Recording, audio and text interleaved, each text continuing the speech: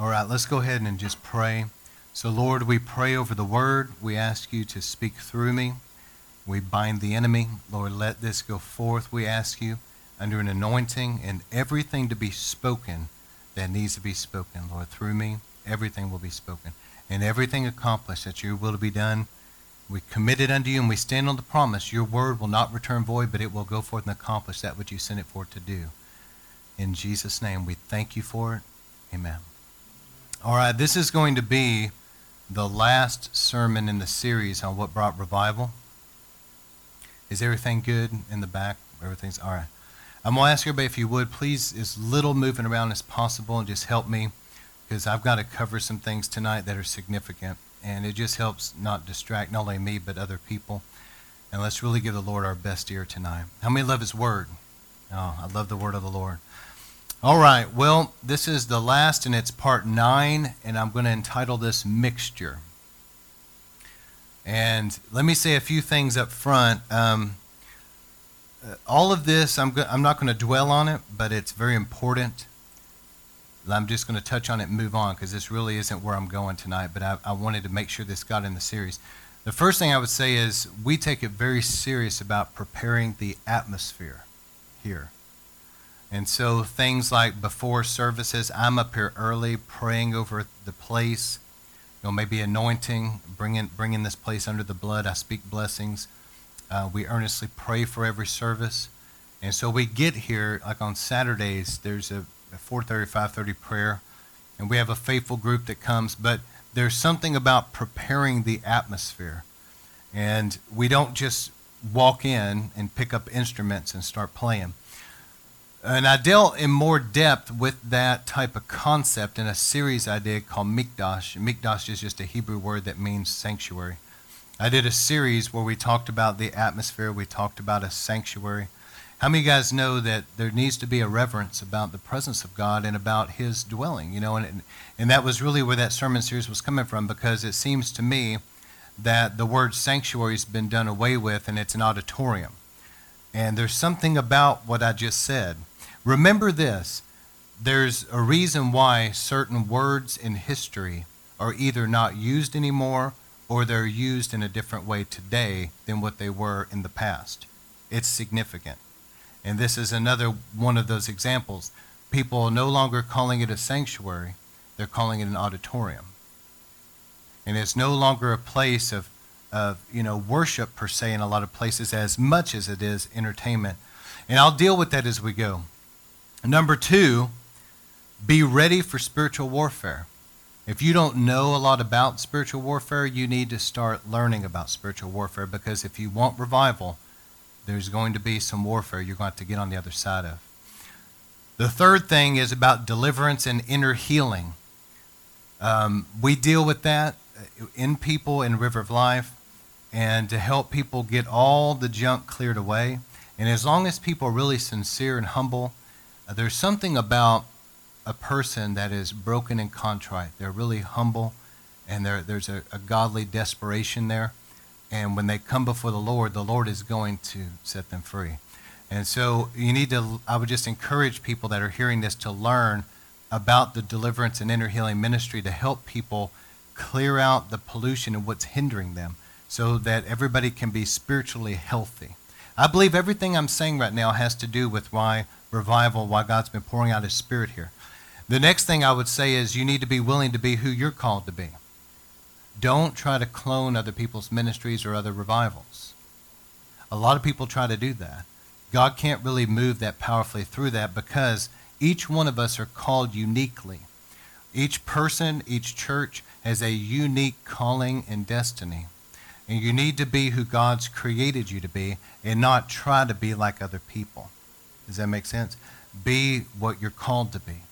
All right. And then the last thing I would say, and this is what this sermon is about, and this is what I'm going to close this whole thing out with, is don't allow any mixture.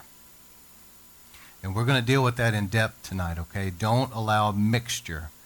God has always hated mixture. I don't have the scriptures in front of me, but God told Israel to make sure and not, plant like corn and wheat together, to not mix seed. God didn't want them to mix their garments. He didn't want them to mix breeding. he was always against mixture. It's really interesting because what Israel had in the natural, we have in the spiritual. There's a pattern in the Old Testament that is fulfilled in Christ in the New. But God has always been against mixture. If I could say it this way, if you were to take, this is a good example I heard, if you were to take some water at a Walmart or whatever, you were going to buy a big old gallon of purified water, and it said on there, it said 99% pure water, distilled water, whatever, 1% sewer. How would you feel about it? Would you still buy it? Of course not, because there's a mixture. All right, and that's where I'm coming from tonight. All right, so I'm going to read 2 Thessalonians 2. If you're taking notes, you may just write that down because it's not in your notes, but I'm going to read it for the sake of space. We can only put so much in what you have. But as far as the notes go that's going to be going out, we'll have all of this in there, okay? Well, this is 2 Thessalonians chapter 2. Now we request of you, brethren, with regard to the coming of the Lord Jesus Christ and our being gathered to him, that you not quickly be shaken from your composure or be disturbed. Now listen to the words here. Be disturbed by a spirit, a message, or a letter as if from us, to the effect that the day of the Lord is already come. So somebody had been forging Paul's letters and sending it out saying that the day of the Lord had already come. Christ had already, returned and gathered his people or whatever, which didn't even make any sense. But Paul had to deal with that here. But listen to his words, because a lot of times people read over these things that to them may seem like little semantics, but they're not. They're important. Or number one, he said, don't be disturbed by a spirit or a message or a letter. 3 different things. All right, number 3, let no one in any way deceive you. How many knows in the latter days there's a lot of reference to deception? Jesus referred to it in Matthew 24. It's throughout the scriptures. There's warnings in the last days there would be deception. The Bible warns that there would be people that would listen to seducing, or it could be called deceiving spirits, and also doctrines of demons. Consequently, some, 1 Timothy 4:1, will abandon the faith. And we're seeing actually some of that today. So it says here, let no one deceive you. For the day of the Lord, talking about Christ's return, will not come unless the apostasy comes first. Now that's probably the best translation of that word apostasia in the Greek, unless the apostasy come first. An apostate is somebody that at one time walked with the Lord, and now they've abandoned the faith. They've walked away from the Lord Jesus. This word can also, how many times you look up a word in the dictionary, have number 1 meaning, then number 2? All right, this word in the Greek, apostasia, the number 1 meaning would be that you walked with the Lord and now you've turned your back on him. The second meaning would be like a divorcing. So the Bible says, let no one deceive you, for it will not come unless the apostasy comes first. And the man of lawlessness is revealed. That's the Antichrist, the son of destruction, who opposes and exalts himself above every so-called God or object of worship, so that he takes his seat in the temple, displaying himself as being God. So there's going to come a point in time halfway through the tribulation that the Antichrist will sit in the temple in Jerusalem and demand people worship him as God, okay? Verse 5, do you not remember that while I was still with you, I was telling you these things? As you know, what restrains him now, so that in his time he will be revealed. So there's some kind of a restraining force. How many knows that the devil can't just do what he wants to do? God has got angels in position. God the Holy Spirit is moving.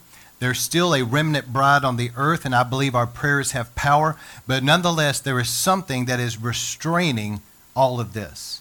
There's going to come a point in time, though, that God removes that, and things will move forward. Verse 7, for the mystery of lawlessness is already at work. Only he who restrains will do so until he's taken out of the way. Then the lawless one will be revealed. So there's something restraining the Antichrist from manifesting. But there'll come a time that will be removed. And it talks about the Antichrist. It says, whom the Lord, talking about Jesus, will slay with the breath of his mouth and bring an end by the appearance of his coming. Isn't that awesome? So Jesus is going to take down that Antichrist when he comes. That is, the one whose coming is in accord with the activity of Satan, with all power and signs and false wonders. So verse 9 says that the rise of the Antichrist will be with false signs and false wonders.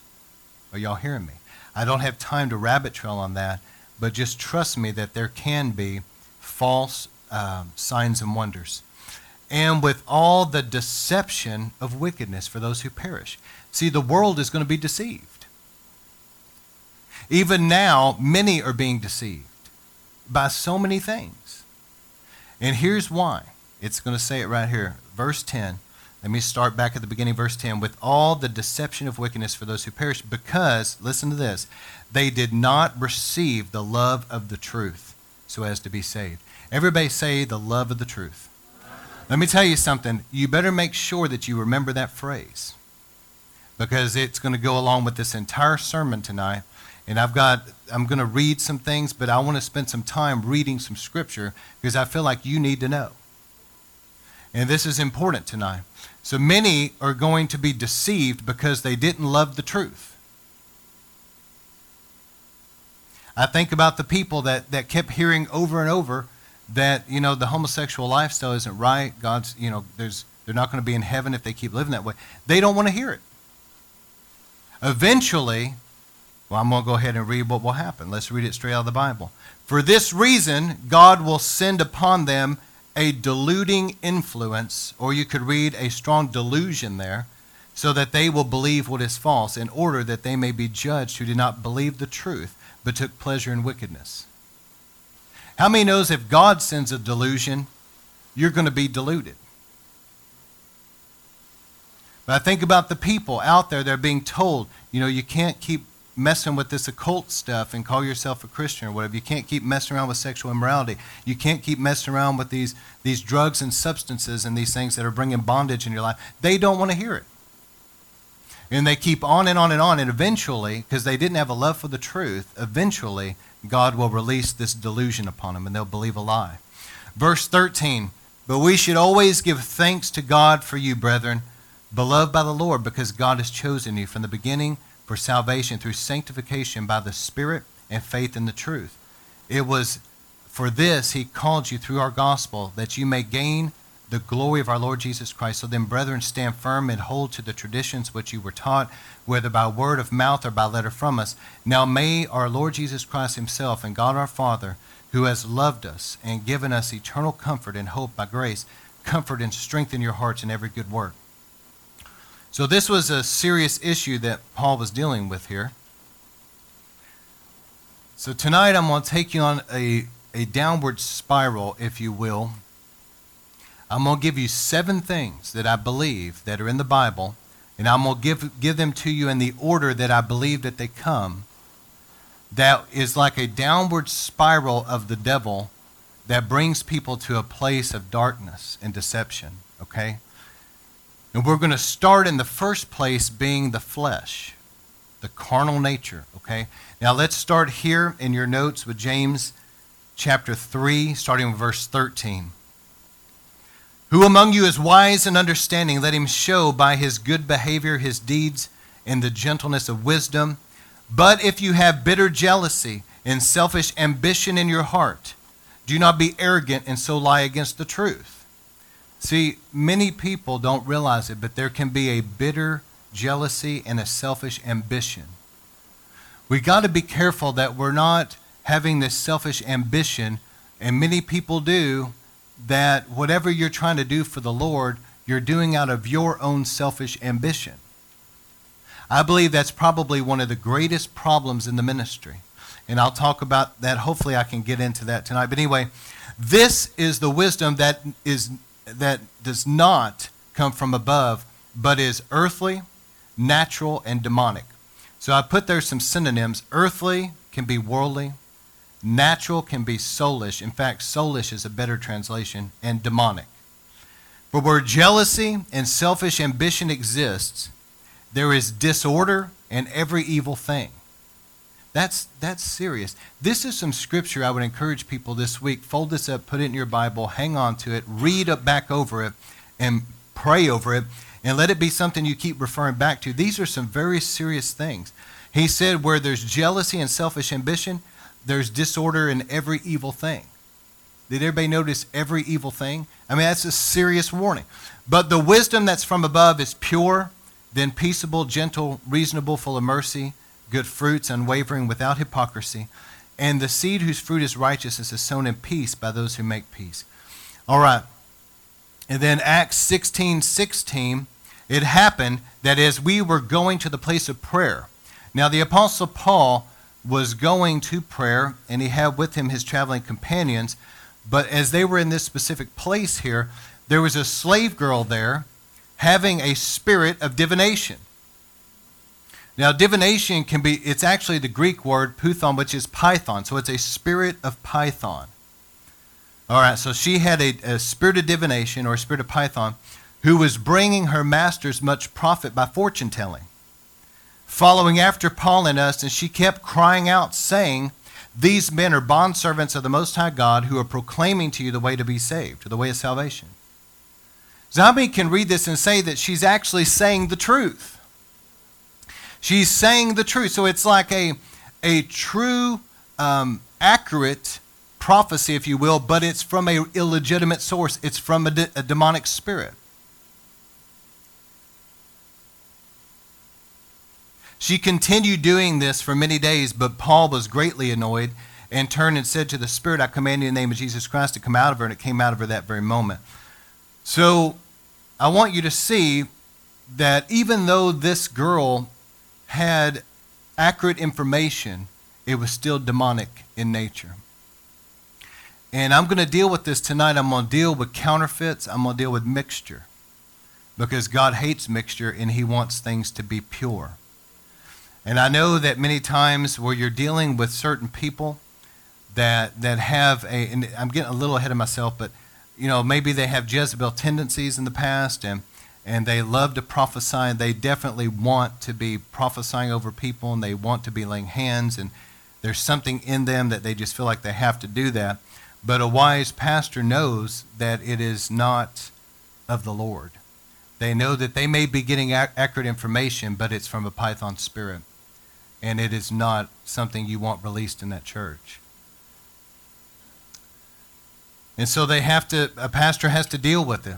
A lot of times I've found, and it's very sad, but most people don't want to deal with these things. And a minister can come to them and really try to talk to them, instead of being humble and really receiving it and getting on their face before God, going home and really praying. And I mean this literally, praying, fasting, getting on their face and saying, "Lord, if there's any of that, forgive me, take this out of me."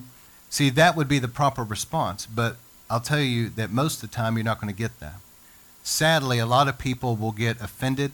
They're going to get angry. They're going to get defiant.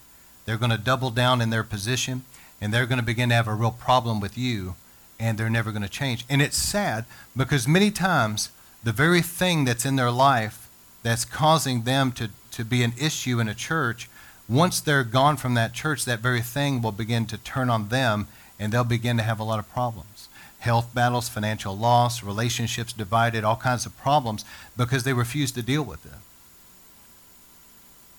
And many times I've seen these people later, and it's really saddened my heart, because I think to myself, I know that they're in a very sterile place spiritually, very dry, and it really grieves me deeply, because I'm thinking to myself, right now they should be in revival. Right now they should be free. Don't be like that. Let God do a work in you. Amen. I want him to do a work in me, and I'm sure all of you feel the same way, but let God do it. Let him do it. All right, so I'm going to give you 7 things. The first thing is carnality. All of us have a sinful nature. Your flesh, your body. Your body, Adam and Eve, when they ate of the fruit, they sinned. It was in their body. And so your body has a sinful nature, and you're going to be wrestling against that until you die one day, and then eventually we're going to be given glorified bodies, but nonetheless, as you live this life in Christ, you're going to have to learn how to crucify the flesh. You're going to have to learn to die to that sinful nature and live according to the Spirit. And you'll find that that primarily comes through prayer. That as you spend time with the Lord will help you to bring that flesh under. There's going to be times that you have to make very difficult decisions, but and it's going to seem like everything about your flesh doesn't want to do it, but if you'll die to the flesh and you'll make a wise decision led by the Spirit, you'll be so thankful for it down the road. So I'm going to show you some things in Scripture. There's too much mixture among God's people, number one, with the flesh. Galatians 5, starting with verse 16, "But I say, walk by the Spirit, and you will not carry out the desires of the flesh. For the flesh sets itself against the desires of the Spirit, and the Spirit against the flesh. For these are in opposition to one another, so that you may not do the things that you please. But if you're led by the Spirit, you're not under the law." So in other words, you've got this battleground within every one of us have it.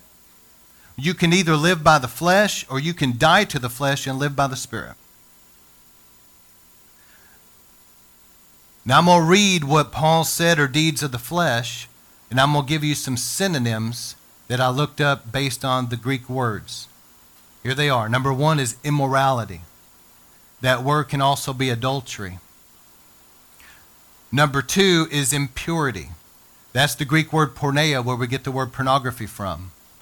There's something that if people aren't careful, the devil can like cast out a fish hook and can hook them in their eyes, their eye gate, and begin to draw them in deeper and deeper darkness. Number three is sensuality. And that actually carries in the Greek word a definition about being defiled.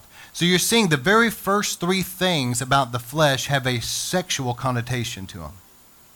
Adultery, impurity, porneia, and then sensuality. Then he goes on, idolatry. We know the worship of other gods, etc. We know that that's obvious, blatant idolatry. But let me tell you something. Anything, any relationship, money, anything that you put before God is an idol. Anything that's alongside him, anything that if God told you, I want you to give that up, that you know that you wouldn't give it up, that's probably an idol in your life right there. Also, anything you trust in other than God. Many people don't realize it, but they're trusting in their 401k, they're trusting in their job, they're trusting in medical science, they're trusting in a lot of other things. They trust in their diet, they trust in all the things that they're doing to give them health, to protect them, whatever. They trust in a lot of other things, but our trust needs to primarily be in the Lord. Be careful with things that you trust in instead of trusting God.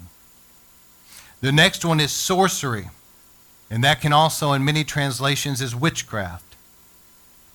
And I put there the occult. And we know that things can start out in the flesh, but they can become demonic quickly. And when you're dealing with this right here, what witchcraft is trying to control other people. Whether you're trying to control them in the flesh or whether you're trying to control them through the dark arts, regardless, it boils down to one person trying to exert control over another person. And that, in essence, is the biblical definition of witchcraft, okay? But in this case, I believe that this word implies any type of the occult and any type of ungodly control. And see, the flesh, you're dealing with manipulation. You're dealing with intimidation. People will... Man, there's so many different examples, but they may be really nice one minute to get something, then they can be really hateful and mean the next. There's this passive-aggressive control. People will dominate a conversation. You can't even get a word in edgewise because they're just going to talk the entire time, and that is a form of control. They're controlling the conversation. And whenever they're pinned down, they may start trying to cry to get you to feel sorry for them, to control. They may be seductive sexually, to control. You have to be aware of these various techniques of the flesh to try to manipulate and intimidate and control you. And don't put up with it. All right, we're going to move on because I can't rabbit trail on that too long. Enmities, this has to do with hatred and fighting. Strife has to do with division and debating. Some people just can't walk away from stuff. They've got to get their last word in. They've got to, debate and everything else. Also, jealousy. How many people out there deal with being jealous? Maybe a jealous wife and her husband really isn't doing anything, but they're just so jealous. That's the flesh. Also, outburst of anger, disputes. That can be translated contention. And dissensions. Now, dissensions is serious. This is where things are out of order. This is a real issue in America where people don't want to come under authority and they don't want to do what they're told. They know there's rules and they know that things have to be a certain way and they know somebody's got to be in charge. And God put somebody in charge, but they're not going to submit to him. They're going to find a way around it. That's dissension.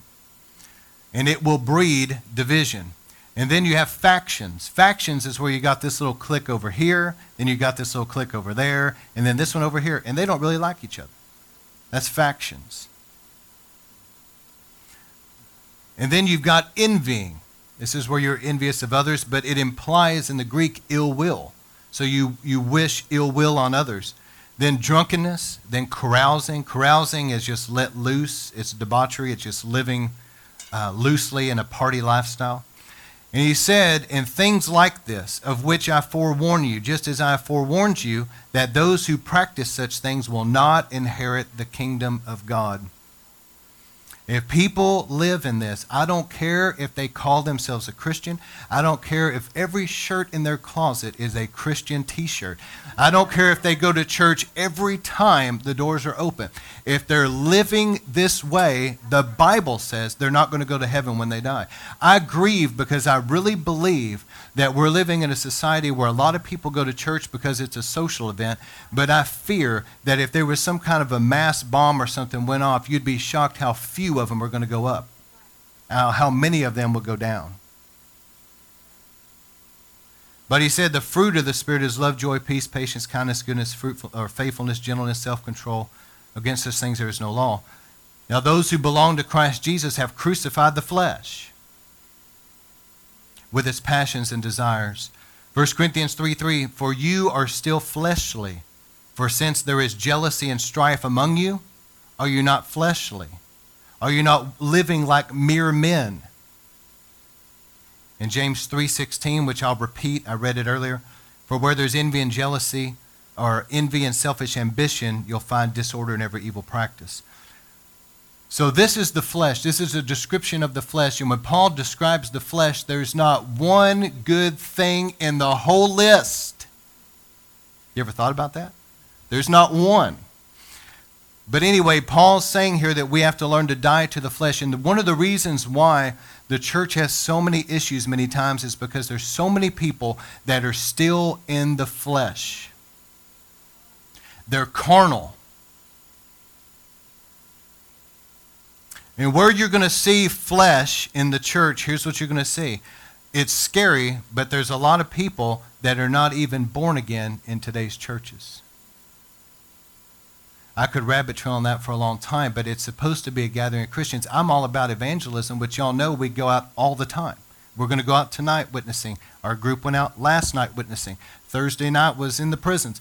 We do a lot of witnessing, a lot of outreach. Trust me, all the time.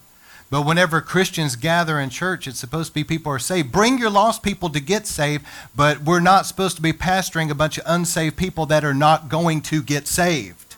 There's something wrong. Hello?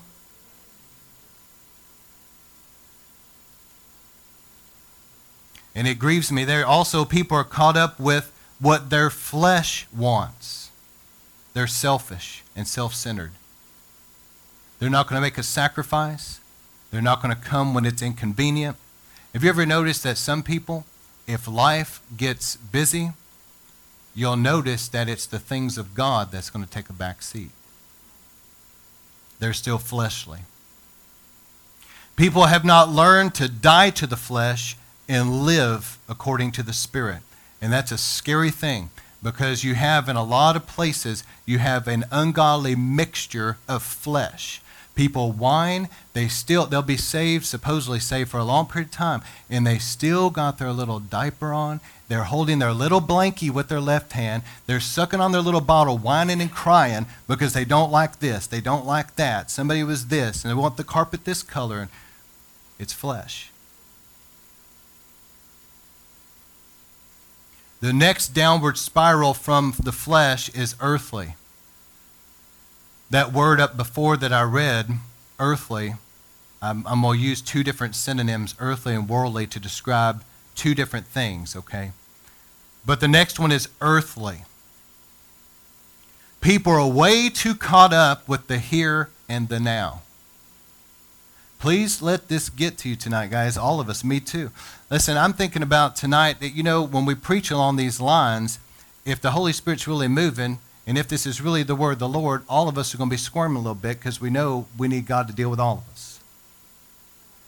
But we need to be careful not to get too caught up with the here and the now. You ever notice that the Bible says God hates Esau?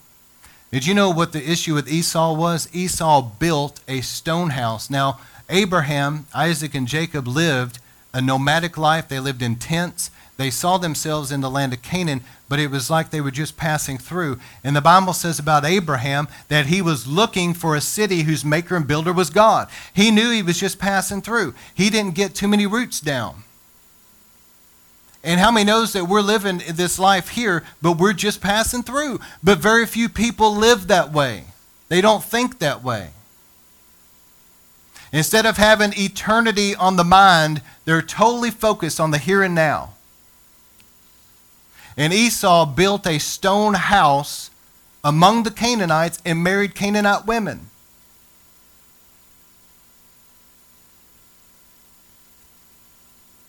And I'm trying to say certain things tonight to really help you. I want you to please hear this. I want you to think about, because I'm trying to protect people from deception. I want you to hear this. I want you to think about how many of today's sermons are all about what you can have here and now. And it's not about things that are eternal. We're talking about mixture. There'll be some truth preached, but there's also a lot of error. It's a mixture. I believe God wants to bless us, but we're passing through. This is not our home, and we don't need to be caught too much about this life and all the things that Jesus said, don't build up treasures in this life where moth and rust destroy, but have eternal reward. We need to be focused on kingdom business. Seek first the kingdom, and those other things will be added. And you know what's scary? The book of Revelation makes a clear distinction. If you read Revelation, study it, between people that were earth dwellers and those that were not. Think about what I'm saying. People are so caught up with this present earth and their life here and now, instead of thinking about one of these days, and who knows, it could be next week, I'm going to be standing before the Lord. I need to be thinking about what matters in eternity. How do I live today if Jesus is coming tomorrow?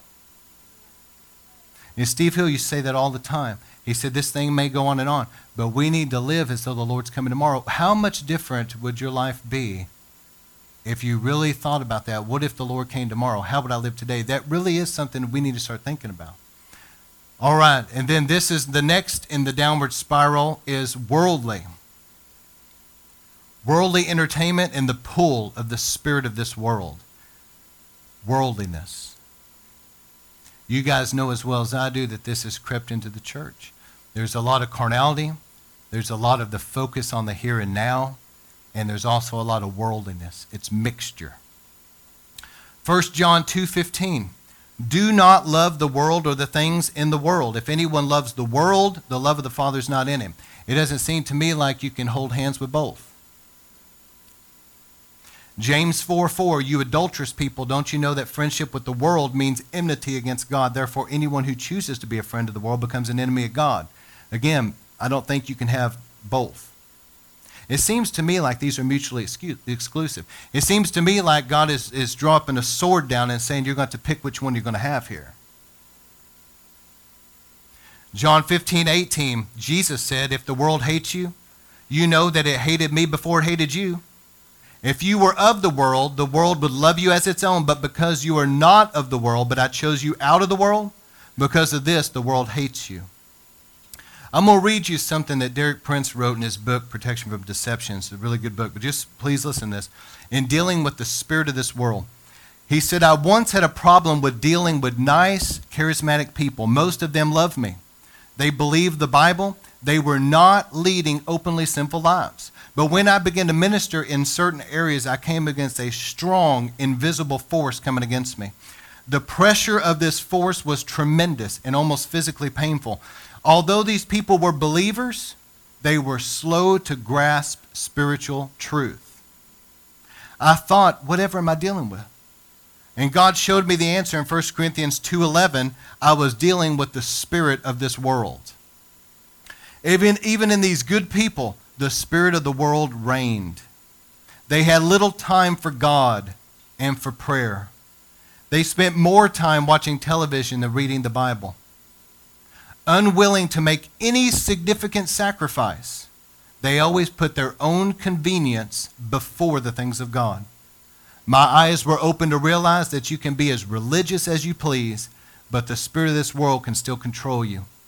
And he said, my wife and I began to pray for these people, and as we did, things started to improve. But that's a bondage. That's a bondage. And so too many people are getting so caught up with this world system and the entertainment of this world. I don't even know, I couldn't even tell you all the latest things, all the latest movies and music and different things. I don't keep up with it. I don't even know. I mean, you might hear something here and there, but we don't even know because we're not caught up with this world. I'm going to read you some fruit here of this. Some people watch way too much TV instead of reading the Bible or praying. Okay, we already mentioned that. Not willing to have any sacrifice for the Lord, all right? But you know what? Some people are defiled by allowing things to entertainment that shouldn't be in their life, and they know it. Deep down, they know it. Something's trying to desensitize them to it, but they know it. They know that certain things that may be sexually explicit or may be really grotesquely violent or occult, they know that that doesn't need to be in their life. But yet they still go to the movies and watch it. They still have it in their home. The world has crept into many of the church folk today. Y'all hear me? You're hearing a lot of people that profess Christianity. They'll have foul language just like the world. They cuss. They're sensual in the way they dress just like the world, exactly like the world. They have all kinds of ungodly entertainment. They'll be at church, but then they'll go out to the club scene and party. They're in all kinds of worldliness, and they don't understand it, but they're in such a horrible bondage. And it concerns me because just like I mentioned earlier, I don't know if we got this on this sermon, but I was talking about it earlier, that, you know, there's this mindset now of, church is an auditorium. There's people that are up there on the stage, the smoke and the lights. It's like an entertainment. It's like a concert feel. And it's like the world has crept in. Hello? There's a mixture. And that leads me to the next one as we go down this downward spiral. The flesh, people are caught up in the earth, then they're caught up with the world too much, and now soulish. Earlier when I read that scripture, soulish is actually the best definition for that Greek word. This is the realm, listen to me guys, this is actually very important because I want to make sure that River of Life understands this. The Bible says in Hebrews that the word of the Lord is a sharp double-edged sword, that will penetrate between spirit and soul. So God wants us to understand that there's a difference between what's of the spirit and what's of the soul. His word helps us to understand that there is a difference. His word is a sword that will help differentiate between what is of spirit and what's of soul. But a lot of people don't know the difference. The soulish realm is a realm that will stimulate our human desires, but it is not really the Spirit of God at work.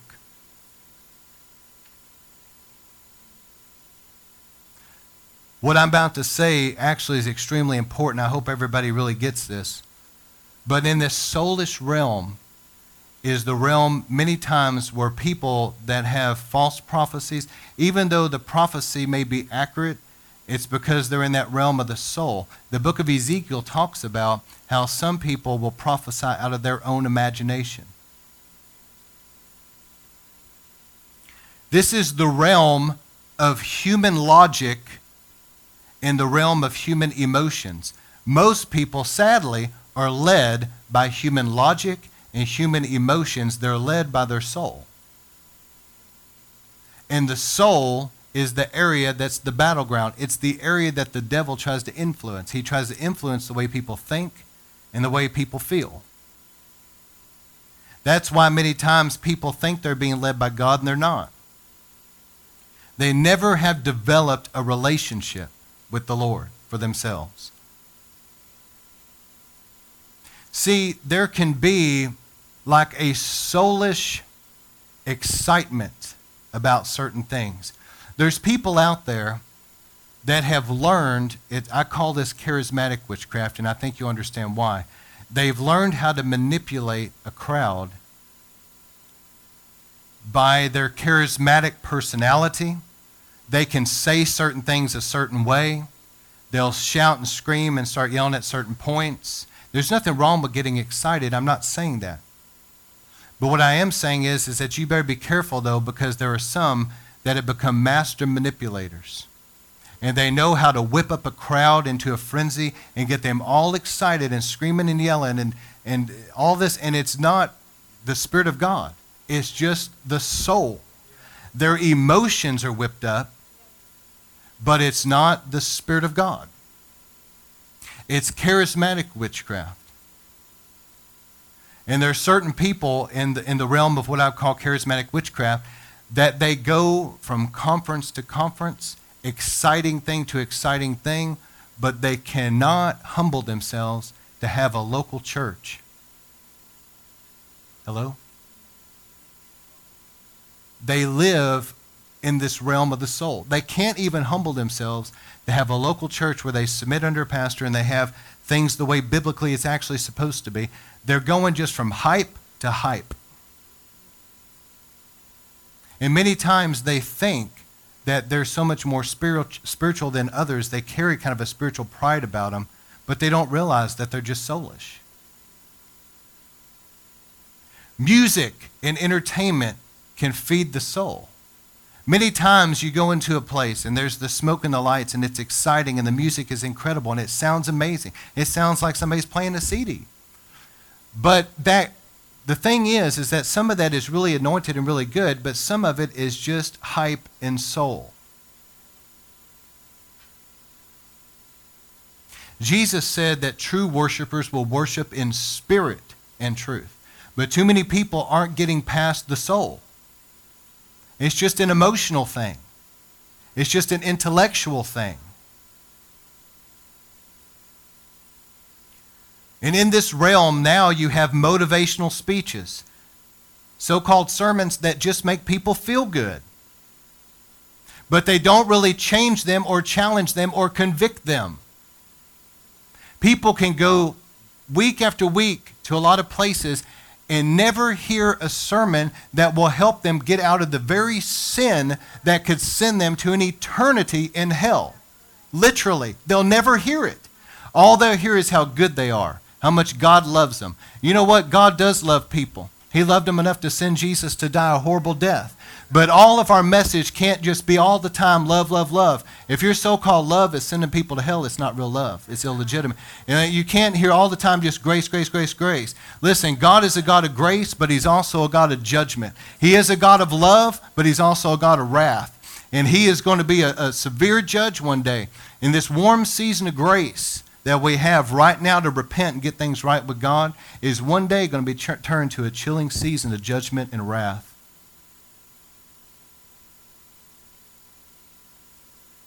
There's praying many times and the teaching of the word that is just soulish. People pray out of their soul. They're not really praying at the unction of the Spirit. Their teaching is just intellectual, but it's not birthed in the Spirit of God. It's not a rhema word. It's just intellect.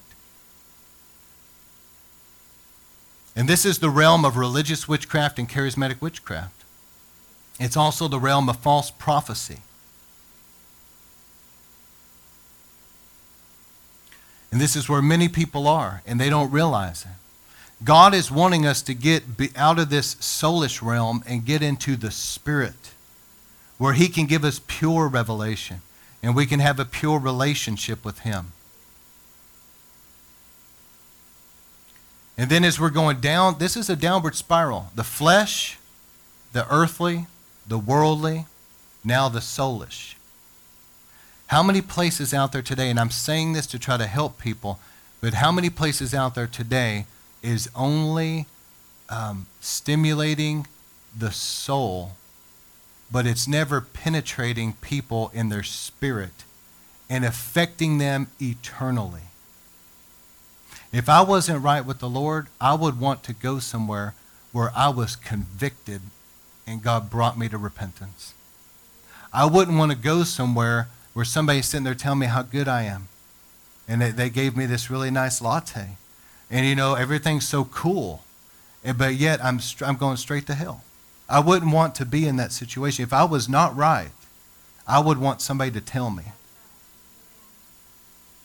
All right, so the next stage going down this downward spiral is the demonic realm. Now, a counterfeit spirit has moved in. And these counterfeit spirits are at work, and people have no idea that they have a counterfeit. They think it's the Holy Spirit. A counterfeit spirit will speak to somebody's mind, will manipulate their emotions, and it deals in that soulish realm. That's why it's so important that people cultivate a relationship with the Lord.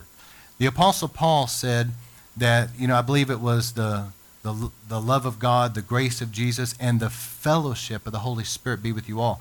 And that fellowship is koinonia. It implies like an intimate fellowship. We've got to develop a relationship with the Holy Spirit. It's vitally important. That we know his voice, we know his leading, we know his presence, and when something else is present, See, the Apostle Paul, if he didn't have true discernment, that woman with the python spirit, she was telling people the truth. You know what that thing was trying to do? It was trying to bring a mixture into Paul's ministry. See, Paul was in a region where that type of thing was very common. Most people would go to the fortune tellers like that. It was very common. And so Paul comes in, and he's bringing the power of God. He's bringing something pure. Heaven is invading earth, and the demonic there's a clash in the spirit realm. And the devil's not able to stop Paul because Paul's going to keep preaching the truth. So he wants to bring a mixture. And so he tries to bring this girl that's got a false prophet spirit about her, the fortune teller, but she's saying, everybody listen, these are servants of God. They're telling you the way to be saved. She's telling them the truth. If Paul did not have discernment, see, a lot of people think that just knowing the Bible alone will give you discernment. It helps. Yes, we must know the Bible. But see, this girl was telling the truth. If you're just going to go with just the Bible alone, this girl was stating factual information. Somebody would think that, hey, well, maybe she's a true prophet of God or something, You have to learn to have discernment of the Spirit of God. Because Paul, it said that this happened day after day, and the thought may have crossed his mind, well, hey, maybe, maybe she got saved last week or something. The thought may have crossed his mind, but it didn't stay very long. Because in his spirit, he was feeling agitated and annoyed because he knew it was the rantings of a demonic spirit, and he had enough of it, and he turned around and commanded to come out. There's people out there that don't understand what discernment is, and they mock it. And I'm going to give you a scripture here in a moment in Hebrews. They don't understand true discernment. We have to know the Word. That's extremely important. But you also have to discern things by the Holy Spirit. There's both. And a lot of people will mock that, but it's important. And so here now we're dealing with the demonic realm. 1 John 4:1 says, "Beloved, do not believe every spirit, but test the spirits to see whether they are of God, because many false prophets have gone out into the world." 1 Timothy 5:22, "Do not be hasty." Now listen, I'm going to give you a couple different things here. "Do not be hasty about laying on of hands, and do not share in the sins of others, but keep yourself pure." And then 1 Thessalonians 5:12 says, "Know those who labor among you." So I'm going to give you a couple things here real quick that's extremely important. I want you to please give me your best ear. The Bible says to test the spirits. What has blown my mind, because I would consider myself very much to be a part of this, the revival crowd. That was my roots. That is my roots. And I'm still very much connected to revival and those that are revival people. And we're a revival ministry. Y'all know that. And I love revival. And I love the power of God. I love the gifts of the Spirit. I love God moving in a supernatural way and touching people. Love it. But I am not having a mixture. I'm not doing it. And that's got me crossways every once in a while with a few people. But I'm not having a mixture. If it's not God, it's not God. And I'm going to tell you something. In this revival crowd, there's some wonderful people that love the Lord, and many of them are really solid.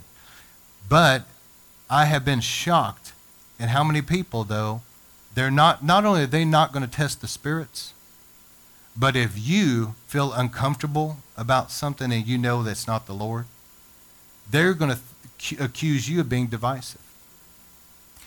And they're going to kind of persecute you because you're not entertaining that. I'm just telling you from experience several different times. And I'm not doing it. And I believe that's one of the reasons why God's presence is here so strong and has continued to be here, is because I don't want a mixture. I don't want some cheap counterfeit of revival. I don't want some watered down thing. I don't want something that's got some demonic twinge to it. In some places there may be truth that's preached, but there's also error. In some places, the Spirit of God, you can sense that there's an anointing, but there's also a strange spirit as well.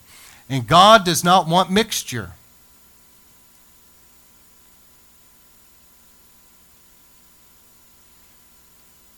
So number one is testing the spirits. Number two is don't be hasty about laying on of hands. Listen, God can pour out his Spirit in such an incredible way in a service. And let me give you an example. So at some houses in Africa, there would be, the rains come down, and the houses are built to where they have, the roof will catch the rainwater, and then it's gathered down like a cistern, and then the people can use it for cooking or whatever. Well, the rain, there's nothing wrong with the rain. But sometimes as it gathers in the cistern, it comes out and they use it. If the water remains in there over a period of time, it'll start getting some worms in it, start getting dirty, and then it has to be boiled before it can be used. Maybe some of you are seeing where I'm going with this. So when God pours out his Spirit, it's pure and beautiful. But sometimes there's certain people that as things begin to flow through them, the waters start getting muddied now. It's not really pure anymore. You can look in their life and you'll see red flags. You see their homes out of order. You see that there's rebellion. You see that there's pridefulness. You see a history of problems. And that's not somebody that needs to be laying hands praying for people. And a wise pastor knows that and is not going to put up with it. And I'm going to tell you, there's a lot of places that it's just a free-for-all, that anybody can lay hands on anybody at any time. There's no screening. That's dangerous on multiple levels. I'm just dealing with well-meaning Christians that as it goes through them, it may muddy the water because they're struggling with stuff. They're praying for people, but they're going home looking at pornography and they're addicted to it. And all the things that go along with that. And then they're coming back the next night praying for people. That's muddied waters. Y'all hear what I'm saying?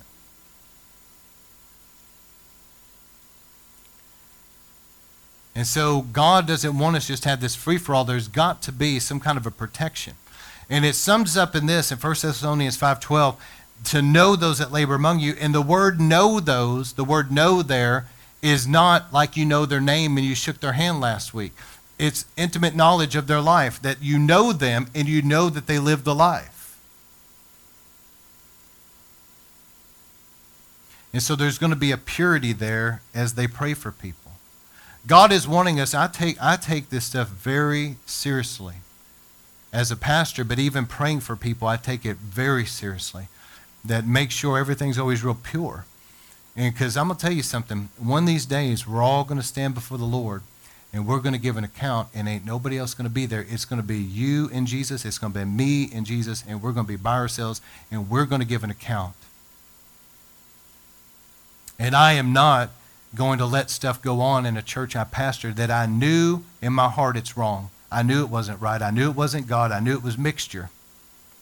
But because so-and-so was going to get ticked off at me, or because this person would leave, or because this person would turn somebody against me, because this, I would buckle and forget it.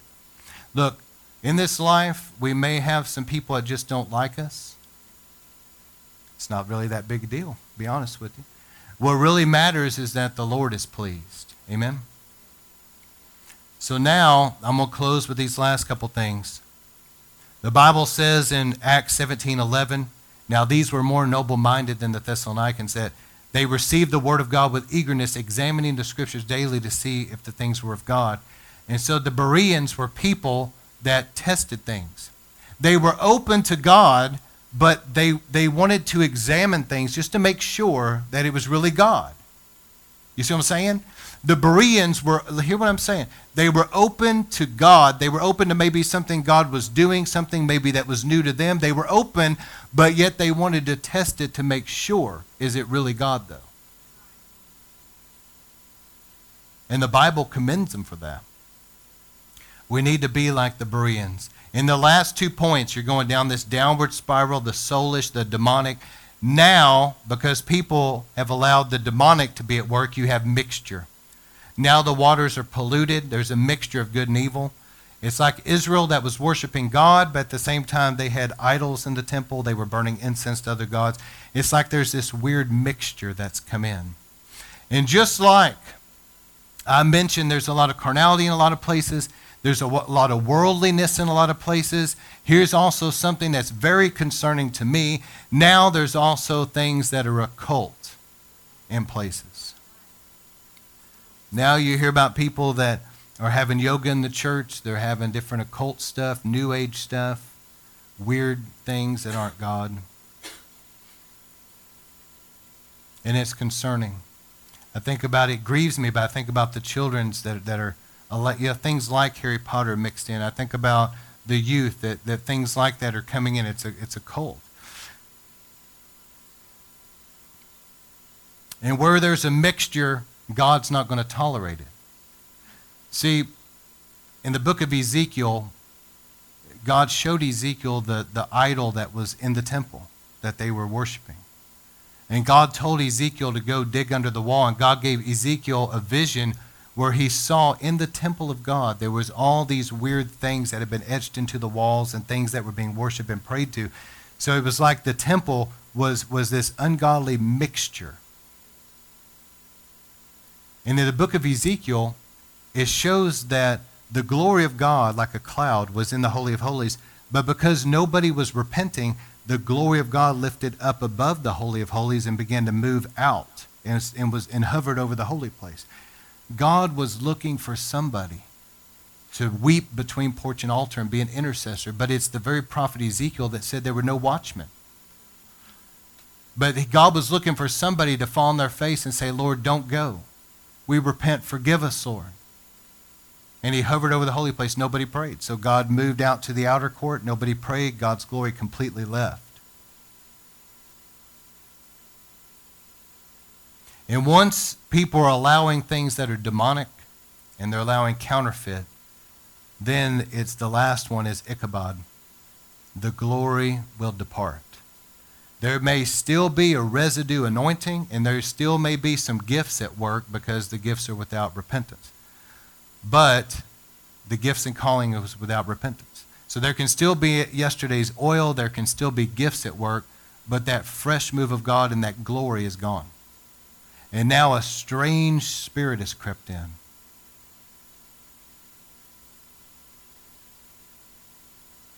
And let me just say this. The Bible talks about in the last days that there would be some things that were very deceptive, and there would be some things that are counterfeit. Don't be a people that fall so in love with the supernatural that you're just going to swallow anything. Test it. God tells us to test it, and God will bless you if you test it. See, a lot of people think that God will be upset if they question something. No, he won't. He's glad that you're doing it. If it's really him, it'll be proven to be him. So how do you test it? Safeguards against deception. It's not being critical. It's not being suspicious of everything. That is the soulish. See, once again, you're dealing with a soulish counterfeit discernment where you're just going to look with your natural eye at something you think is weird. Just because it's weird to you may not mean it's not God. You listen with your natural ear. You try to use logic and reasoning in your human mind. No. The way is that you look in the scriptures, make sure it doesn't go against the Word of God. Let me give you an example of something that would be against the Word of God.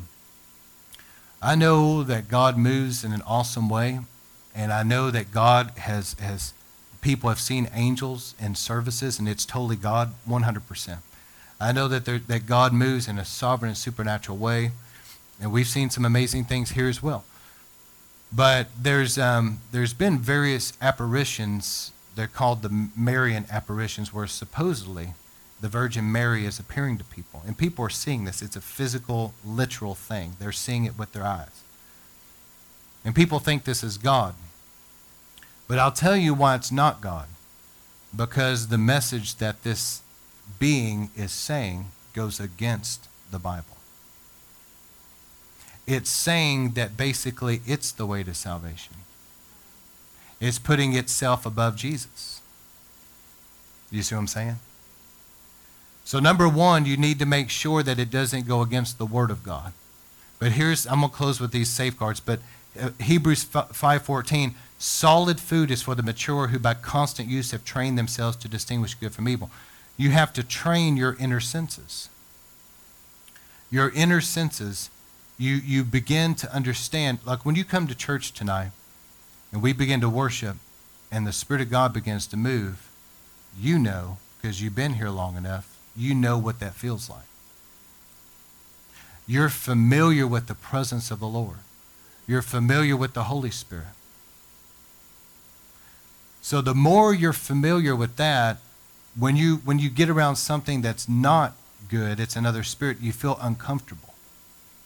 And it's not that you're looking critically or you're being suspicious or you're being judgmental or you're being hateful. It's not like that. But it's just in your spirit, you're like, something's not right. Well, here's the safeguards, humility. There's probably very little deception that didn't begin with pride in somebody's life. Remember that. I don't have time to really go into detail, but just humility, humbling yourself before the Lord. Number two is the fear of the Lord. I am very concerned at the flippant attitude that people have before God. They come to God's house. They think that Jesus, if they saw him, they just give him a high five or something and, bump knuckles. Give me a break. If you saw Jesus, you'd be pinned to the floor under his power. There needs to be a holy fear of God. The next one is believing and obeying Scripture. Believe it. The Bible says they would be false teachers, false prophets, counterfeit spirits, etc., etc. It says it. I believe it. And I'm going to obey it just to simply test things. Not critically. I'm open to God doing whatever God wants to do. But I'm not just going to blindly swallow anything either. So test the spirits. And the last couple things, I don't know if this is in your notes, but commit things to prayer. If you feel uneasy about something, commit it to prayer. Let me give you a quick story about that. Dr. Cho said that his church, they had so many people getting saved and create, large crowds. And he said there was a lady, he just happened to notice that this lady was praying for people. And there were people lining up to get prayer. There's nothing wrong with people praying for people, and there's nothing wrong with somebody that has a true prophetic word. That's awesome. But he said, though, that when he heard her and he saw it, he didn't feel good about it in his spirit. He said that she was giving accurate information, but there was something about it that just didn't sit right with him. So he went home and prayed about it. And the Holy Spirit told him she's operating in a familiar spirit. So he goes back to church and tells her, listen, lady, you're not going to be praying for people anymore because the Holy Spirit told me you're dealing with a familiar spirit. Now, we can help you get free from that and get victory and all. She didn't want it. She just got offended, got angry, began to buck up against him.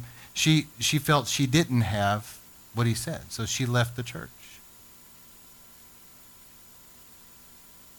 But nonetheless, he prayed about it, heard from God, and dealt with it. And the last thing is this: examine the fruit in people. Is their home in order? Is their life right? Or do they live right? Do you see a purity in their life? Examine the fruit. I remember hearing about this one minister that was coming. Automatically, I knew something wasn't right. Because, I know a lot of preachers, and 99% of them are wonderful, humble men of God, women of God that love the Lord with all their heart. They're awesome. Every once in a while, you get somebody. And I remember hearing about this guy coming, and I was with a group of people, and they were asking his secretary about what we should get him. And, she's saying that his favorite things have to do with alcohol and tobacco products. And I was like, I was telling the guys with me, I was like, why are y'all having this guy? They still had him. It wasn't good. I was persecuted because I didn't go along with it. But it is what it is. I'm not having a weird spirit, and I'm not doing it. All right, and this is the final scripture, 1 Thessalonians 5:21. Examine everything carefully and hold fast to that which is good. The Bible says in the King James, it says, test all things and hold fast to that which is good. Test it. All right, so Lord, as we close out this series, we thank you because we want a pure move of God. We want to see people getting right with Jesus. We want to see people healed. We want to see people delivered. We want to see the power of God. We want to see an awesome move of your Spirit, but we want it to be pure. We want it to be real, that there's not going to be some weird mixture. And Lord, we thank you for it. We bless you, and we ask you to seal this night. In Jesus' name we pray. Amen.